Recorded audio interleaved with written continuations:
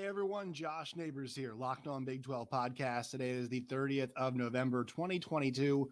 And on today's show, a resume review, a look at the road for the Big 12 championship game for the TCU Horned Frogs, your regular season Big 12 champion. How do they go from a 5-7 team last year all the way to 12-0 under a new head coach and on the cusp of a college football playoff? We'll break that down and more on today's show. You are Locked On Big 12, your daily podcast on the Big 12 Conference, part of the Locked On Podcast Network, your team every day. Once again, Josh Neighbors here, Locked On Big 12 podcast. Please subscribe to the channel, everybody. We are approaching 2,800 subscribers. Our goal is 3,000 subs on YouTube here in the next month. Before 2023, we're trying to hit that number. So it's a lofty goal, but hopefully you guys can help us out. Please subscribe, like the videos, also leave comments and let us know what you think. Today's big question is, does TCU have to win the Big 12 championship game to get into the college football playoff? Let us know what you think. And also let us know what you think about the videos, any video you guys want to in the comment section below. If you can't watch, make sure you guys get Locked On Big 12 wherever you get your podcasts. It's available Apple, Stitcher, Spotify, all of those places. Follow us on Twitter at LOBig12. You guys can find me at Josh Neighbors _ today. Brought to you all by Sling TV, the best way to watch the World Cup, college football, the college football playoffs, bowl season, NBA, NFL, all that stuff, Sling TV. All right, so before we get going, we got the latest roundup of the college football playoff rankings last night. Things have not moved. Georgia 1, Michigan 2, TCU 3, USC is number 4. Now, I mean, obviously TCU has moved up, but like that was the inevitability of Ohio State playing Michigan. One team had to lose, which it meant if TCU kept winning, they would move up. So they have. USC is number 4. Then Ohio State is 5. Alabama is number 6. Tennessee is 7. Penn State is 8. Clemson is 9, and KSU is number 10, which means that the only championship game this weekend that features 2 top 10 teams is the Big 12 championship game. Paul Feinbaum said he wasn't watching, then he apologized. What was a forced apology? We'll talk about that a different day. But yes, there you go. So that the Big 12 has that great championship game. If you guys want to check out our Road to the Big 12 championship video for Kansas State, who is now in the top 10, Robbie Triano and I did one yesterday. It was a lot of fun. People seemed to really enjoy that. So make sure you guys go check that out. Today, we're talking TCU. And really, the story is, how did TCU go from 5-7 and firing its legendary coach all the way to a top now 4 team, number 3 in the college football playoff rankings in just one season? And in the mind of some people, guaranteed a college football playoff spot, which we'll get to here in a little bit. And I think just the story, it starts last year when they made the move to fire Gary Patterson. And look, guys, we talked about this a lot. You know, there are a lot of people in the industry that don't believe in firing coaches the way that we do now. But I think TCU and Jeremiah Donati made the right move. And here's why. As the Big 12 is changing, as we leave OU, or the OU and Texas leave the Big 12 behind, I should say, and the Big 12 adds Cincinnati, they add UCF, BYU, and Houston, there's a lot of jockeying for position that's happening right now, right? Last year, I think people said Baylor and Ohio and Oklahoma State were set up well for the future. I still think they definitely are. People right now would probably tell you KSU and TCU are set up well for the future. Well, TCU last year, you know, it was kind of time to make a decision, and GP was getting up there, and they had to make a call about what kind of program it was going to be, because as good as GP was, and you can look at the years in the Big 12, obviously a 12-1 in the Peach Bowl back in 14, 11-2 in 2015, 11-3 back in 2017, 18 was 7-6, 19 was 5-7, 20 was 6-4, and 21 was 3-5. And the identity of the TCU program, it really felt like it was slipping, right? A lot of the defense obviously was a big calling card for them. Looks like they're going to continue to put guys in the NFL that, you know, on the defense, obviously Trey Hodges-Tomlinson being number 1, but like they just weren't a very good defensive team last year. Their offense was inconsistent. We talked about how Max Duggan's inconsistencies, especially in the intermediate passing game, plagued the offense. And so they made the decision to fire Gary Patterson, and they made the choice of getting Sonny Dykes. And, there's a lot of conversation about what fit means. What is fit? Do you have to have a guy who fits, right? Dan Lanning is not a Northwestern guy, but he's gone to the Northwest and done an excellent job in year one of Oregon. It's had a very, very successful season at Oregon, with I guess end up 9-3, right? But still, things seem to be trending in the right direction for Dan Lanning at Oregon. Then you think about guys, Sonny Dykes makes sense at TCU, right? But it doesn't always have to be a one size fits all. Matt Rule is going to Nebraska. You have to have a guy who's a Big Ten guy, might help at certain points, but there's situations, I think Brian Kelly is an outsider at LSU and still will do very, very well considering how just good of a coach that he is, generally speaking. Last week, obviously, notwithstanding. And so fit is always something that we talk about. And the fit for Sonny Dykes at Cal was not good. The fit for Sonny Dykes at TCU, pretty damn good, considering that he was at SMU. He brings over Garrett Riley, makes a great call in hiring Joe Gillespie. And Sonny, while he is an air raid guy, we actually talked to Hal Mummy last week on Big 12 Radio just about him giving Sonny a chance, because Sonny's dad, Spike, called him and asked him to do it. And, Hal said he'd do anything for Spike. It's funny, to see how the kind of interlockings and the webs and the way careers work like that. I mean, not saying Sonny didn't put in the work, but everybody could use a good word now once and again, right? It's always nice to have. And while he's an offensive guy, I'm sure he's involved in the game planning. I've taken a hands-off approach. And obviously had to re-recruit the roster that was there, right? They brought in some transfers. I know the top two tacklers are transfers, but we talk about their offense specifically. And let's start with the offense. It's the same guys. It is Max Duggan. And it was Chandler Morris, too, to start off the year, ideally for them to be involved there. And then Kendre Miller and Amari DiMercado as the running backs, and at wide receivers, it was Quentin Johnston and Darius Davis and Tay Barber.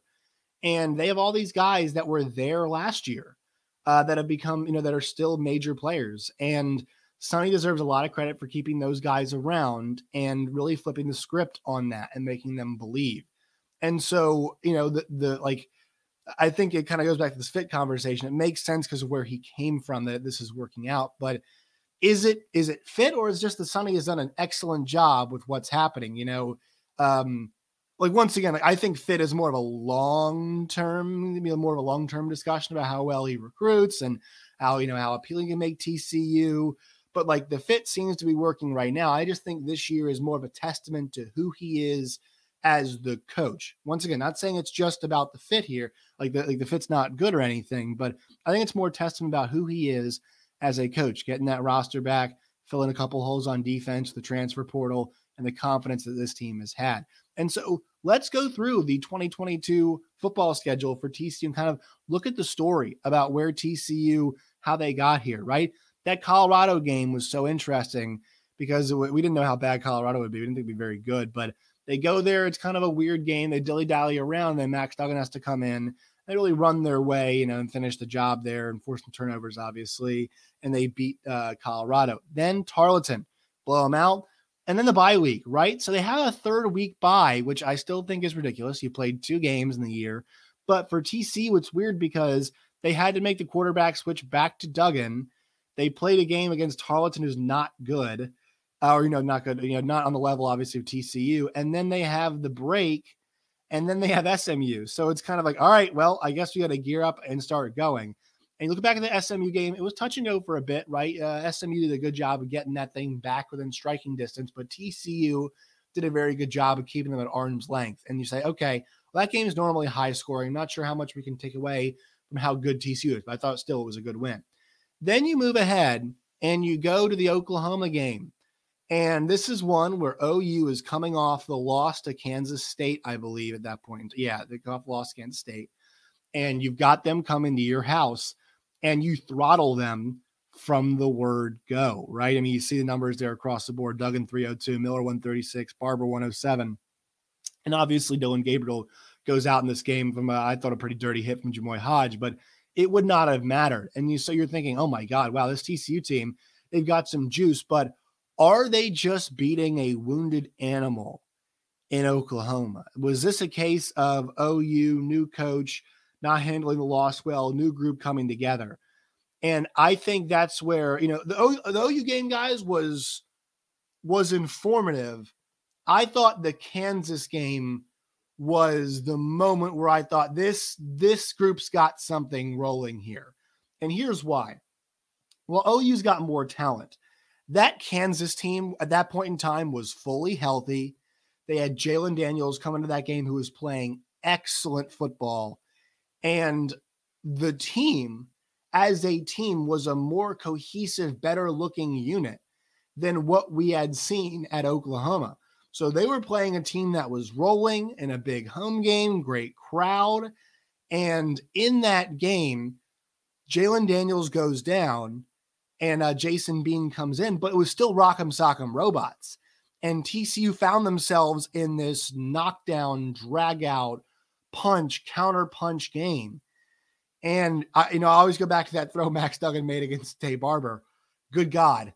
He threw a rocket in that game, an absolute seed, just kind of shoved it in the end zone right on Tay Barber's chest, kind of almost like lodged almost underneath his helmet with the way he threw that football. And I was like, oh my God, this is a different Max Duggan. This is not the same guy. Hey everyone, one quick word on our sponsors today. We are brought to you by BetOnline and BetOnline.net. World Cup, college football, NFL, NBA, college basketball, NHL, MMA, boxing. I mean, it's all going on at the same time right now. And the best place to find all of the best odds is BetOnline and BetOnline.net. Also, the Big 12 championship game is coming up this weekend. The only place to bet on it is BetOnline and BetOnline.net. Right now, TCU 2.5-point favorite. There's also more you can find on there. The spreads, over-unders, all kinds of stuff, props as well. You guys can find it at BetOnline and BetOnline.net today. BetOnline, it is where the game starts. And then that was also the game where they made a point of feeding Quentin Johnston. And we talked about a lot of his movement earlier in the year, but the way Quentin Johnston, almost like a basketball player, could post up in your defense and grab the ball, and he almost has this nice little drop step where he's able to slide and see what the defense is doing and then adjust and make his move. Guys, the thing about Quentin Johnston that makes him so special is that he's kind of, good at, like, the one thing they couldn't do last year is he wasn't really running the tree, right? He wasn't running the entire route tree, because their offense was limited. Even if he was running the entire route tree, they were not doing a good job of finding it. Max Duggan in particular deserves a lot of blame for that. And good job for him for adjusting that and fixing that this season. And what makes him special, though, is that he can run all the routes. He's really good at getting open. He can make contested catches. He's good in space for a guy of his size. He's just a different kind of playmaker. And the more you watch him throughout the year, like, it doesn't really matter what they throw at him. I know he's been injured some. The guy just seems to make plays. He even acted as a decoy at times when he's hurt. Texas game, goes and catches a touchdown off a complete coverage bust, right? But I think his biggest value in a game like that wasn't the actual score, because anybody could have made that catch, the coverage bust, but it was the accountability the defense has to show in checking that guy. I mean, they blew it on that play, obviously, but like, he is a worrisome player. You have to check the entire game, even if he's not 100%. So that is what he challenged. And I thought in that game, you saw the offense, you saw the diversity. I mean, they forced that turnover on Jalen Daniels near the 1 yard line. And then they went, it was on their own 1 yard line, right? Kansas was driving down the field. They'd take it 99 yards and score immediately. And that's where I think we started to see how much they make you pay. Time and time again this year, when teams have slipped up, TCU has done an excellent job of taking advantage of mistakes. They've done it over and over and over again this season on their way to this undefeated year that they've had. And I think it really started in that game. Then you go on to the Oklahoma State game, which to me, really weird game, but their defense ends up bowing up in the second half of that game, and they get all the way there. They get to double overtime. They win that game. That game, it was the same weekend as Tennessee and Alabama, and it feels like not very long ago, but it does feel long ago in some senses. But when TCU wins that game, you're starting to think, and the Kansas game was impressive, but you're starting to think, man, they're doing this thing in a variety of ways. I'm sure we've seen the shootouts, but like the way that they're winning the shootouts, they got, they also made KU work for everything in that game, but the way they played in the second half against Spencer Sanders. And I know, that was when we started to think about him. Oh, is he banged up, whatnot, but they did a great job limiting that offense and climbing back into the game. Oklahoma State kind of kept them in arm's reach, and TCU scratched and clawed and climbed their way back into the game, found a way to win in double overtime. And so then at that point, you're thinking, all right, we've had Oklahoma ranked team, Oklahoma State ranked team, then they get Kansas State. And they fell back in that game. And as soon as the injuries began to happen for Kansas State, I thought the game was over. They were down a couple scores, I think, and they end up, just scoring one after another. And you blink, TCU's down a couple scores, and all of a sudden they're up on K-State. And look, like, we'll talk about this matchup from earlier in the year later on in the week, because I think there's some stuff that we can take from it. But I think kind of these teams have learned and grown and developed a little bit since then. But this was a weird game. And with the issues that Kansas State had, credit TCU for pouncing. That there was opportunities there. They pounced. They made it happen. They won the game by 2 scores. They deserve a lot of credit for that. And they continue to show how, real they were with that. Then, once we hit that, and I think that was 7-0 at that point, obviously, this is where you start to look and think, all right, here we go. Can TCU keep this thing rolling? You get the West Virginia game. It gets a little wonky, but some bad coaching on Neil Brown's end. There's another one of those close games where you felt like TCU was going to get the edge in the end. They did. We hit the free play in the end. And this is where the injuries began to mount for TCU. This is the game where Max Duggan got injured, and I still don't think he's looked the same in terms of movement since that football game. But they weathered the storm there. Texas Tech. Good Lord, that was a weird game, right? But it's just a matter of time. The onslaught happened. They're going for the 4th down on their own end in the 1-score game for Texas Tech. Bites them in the ass, and guess what? TCU pounces like they always do. That's the Horned Frogs have become so good at this year. And also, they almost won that game, mind you, 34-24. They almost won that game 34-17. They almost won that game by 3 scores, despite how bad they look. Big day for Kendre Miller. That's a theme that we saw this year. Then there was that Texas game, 7.5-point dogs. And what TCU did in that game was they committed to stopping the run. They said, make Quinn Ewers beat us, and he couldn't. Their coverage was good for a lot of that game.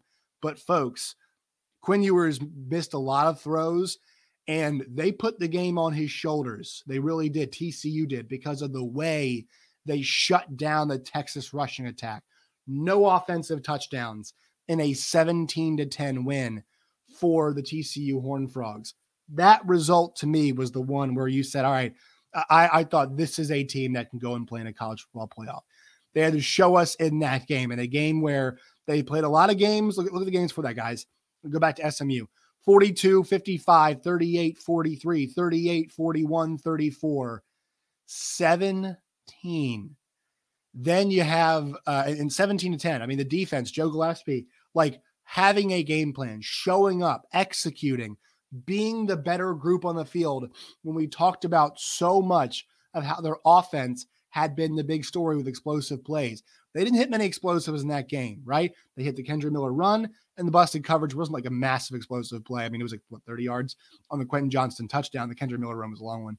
But they were stymied for most of the game. Eventually the dam broke, but on defense, it did not. It did not break. On offense, the Texas defensive dam, I guess you could say, broke, but the offensive, the waters eventually ran for them. But on offense, Texas could not break that dam. They didn't feel like they're particularly close to doing so. And also, after Max Duggan fumbled, they needed to get a first down to ice the game. They got it like it was no problem. So then you go to the Baylor game, and people were talking about the spread for this game, 2.5, 3 points, whatever. This is the Max Duggan Heisman case in a nutshell in that Baylor game. This is the contest 29-28 victory where there is no Kendre Miller. There is no Darius Davis. There is no Quentin Johnston in the end of the game. TCU goes down the field, scores touchdown when they need to. They go for 2. Max Duggan misses the throw. Amari DiMercato could have made the catch. Kind of a 6 1/2 dozen the other. Blame, kind of on the blame, 50-50, whatever you want to call it. Well, the defense goes and gets the stop. There's some conservative play calling there from Dave Aranda and Baylor. They made that mistake. They gave TCU the ball back. Max Duggan leads them down the field, fire drill field goal, game over.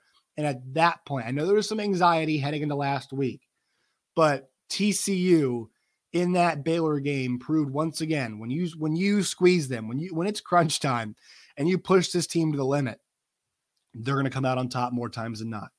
They've done it over and over and over again this season. Whenever they've been pressed, Oklahoma State game, KU game, Oklahoma State game, Kansas State a little bit of being pressed early, West Virginia late, they get that late score. Texas Tech in the fourth quarter, Texas, they didn't really never squeeze in that game. Obviously, things got tight towards the end, but they made it happen. Baylor, TCU, man, just comes back and they finish on top. Those two drives were Max Duggan's Heisman moment. Gets the hug from Sonny Dykes after the game, and then gets the hug from his dad, I believe, after the game as well. We move on to Iowa State. They throttle the Cyclones, a defense that has been tremendous all year. They made them look average and bad at times with the way they played. And that game was almost a celebration, right? With the way they played in the first quarter, they put their foot down. They basically said, no, this ain't going to be a game. We're going 12-0. We're going to the Big 12 championship game. And that gets to our conversation now. A couple things. TCU is littered all over the awards lists this year for the Maxwell Award or Davey O'Brien Award, I believe. Max Duggan is a finalist. It feels like Max Duggan is going to be a finalist for the Heisman Trophy at this point. Blake Corum not able to play last week, and maybe we'll see if he goes this week, was big for his candidacy. CJ Stroud not playing great, bad for his candidacy. Caleb Williams, really strong effort against Notre Dame, has that crazy rushing play that felt like the Heisman moment, even though it was not a touchdown. Max Duggan throttling a really good defense puts him right there. It feels like it's going to be Williams, Stroud, Corum, Duggan. I think Duggan probably finishes number 3 in the Heisman voting, and he belongs in New York. Broyles Award finalist, Garrett Riley, is going to be a finalist for that award. The offensive coordinator, let's hope TCU can keep him around. Sonny Dykes will be a finalist for National Coach of the Year. That is going to happen as well, as he should be, and probably is going to win the award this year for the job he has done at TCU. Big 12 championship team now are the Horned Frogs against Kansas State. And look, we'll break down this matchup later on in the week, but the talk about, hey, can TCU lose a game? Dan Wetzel wrote an article over at USA Today about the idea of wins and losses, who needs to do what here at the very end of the season. I think I made some really good points about, look, the top 3 teams, top 4 at this point, Georgia, Michigan, then you go to TCU and USC. Those teams are playing in their conference championship games. They've earned that opportunity to go there. The Ohio State team and the Alabama team, Tennessee team, Clemson team, all those teams had good years, right? They didn't earn the opportunity. They weren't good enough to play in their championship game. And also, guys, once again, look at the metrics again, TCU, best strength of schedule out of every single one of the top 4 teams. They have the best strength of record out of all the top 4 teams. It's number 1 in the country, okay? So when we look at that, we think about that, that kind of stuff. TCU should be in regardless of what happens on Saturday. If they get blown out by 30, I'm not really sure I can make that case. But still, if it's a close competitive game, it's a loss. TCU should be in. Those schools this weekend probably all should be in because they earned this opportunity by being the best 4 teams. They should not be dinged in this extra opportunity they're getting and fall behind teams that aren't getting that opportunity. Now, USC might be the exception here because they're a 1-loss team, right? But the run they're on right now, they're playing a lot of difficult teams. UCLA, Notre Dame. Now they have a rematch with Utah this week. And also they got the win over Oregon State as well. It's a decent enough resume, in my opinion. Then you want to win. I really don't know how to square the USC versus it should be the Ohio State conversation. I'm not Alabama as a playoff team. I am not on board with that right now. But TCU, I even think Michigan, and I even think Georgia, those teams should all get not free passes, but they should all be allowed a loss because of where they are. And I know not everybody sees it that way, but let's be honest, guys, like that's the way it should be. If it's Texas or Oklahoma with TCU's record, they definitely be allowed a loss. If Georgia's being allowed, Georgia will be allowed a loss. And I'm sure that, they're a better team than TCU is right now. But Georgia's resume, which we should be going off of, not just the eye test resume, is not as good as TCU's. TCU has built up this amazing resume over the course of the season, and that should hold up in the room, not the logo of being TCU with the frog in it, and people thinking differently about them. But their resume should hold up in that committee room, even if they lose a game by 10 points to Kansas State, let's say. All right, that Ohio State team got dog walked at home by Michigan. That second half was not competitive at all. Michigan really kicked their ass. Ohio State, man, they've shown cracks in the armor in the Maryland game, in the Penn State game. Penn State's climbed their way up in the top 10 and has had a really nice season. But they've shown those cracks in the armor for a while, and it came to fruition. They played a team that pushed back against them. They got hammered in that second half. They were Michigan was a hammer. Ohio State was the nail on both sides of the ball in that second half. And Ohio State sitting there, maybe if USC loses, sure. 2-loss team, not a conference champion. Maybe they deserve some consideration.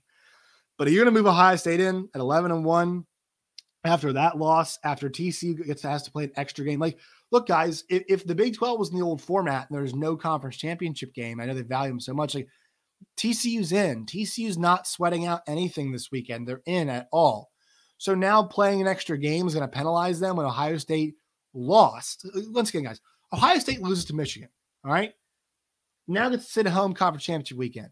You're telling me if TCU loses because they won their way into the Big 12 championship game undefeated, that Ohio State should jump them because they're not playing in that game? No. Top 3, in my opinion, because they're undefeated, because they're where they are, they should be safe because of what they've accomplished. Even Michigan, maybe. You're playing a lesser team in Purdue, which might actually hurt you in this case. So I think that's actually an interesting idea. But to me, guys, it's pretty clear that it should be the Horned Frogs in regardless.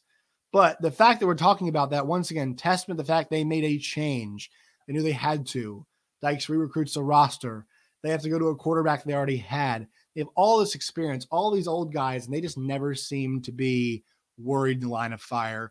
And it's amazing what TCU has accomplished this year. And it feels like, once again, because of where they position themselves, they're not done. Credit to Sonny Dykes. That will do it for today's show. Make sure you follow me on Twitter at LOBig12 is the show.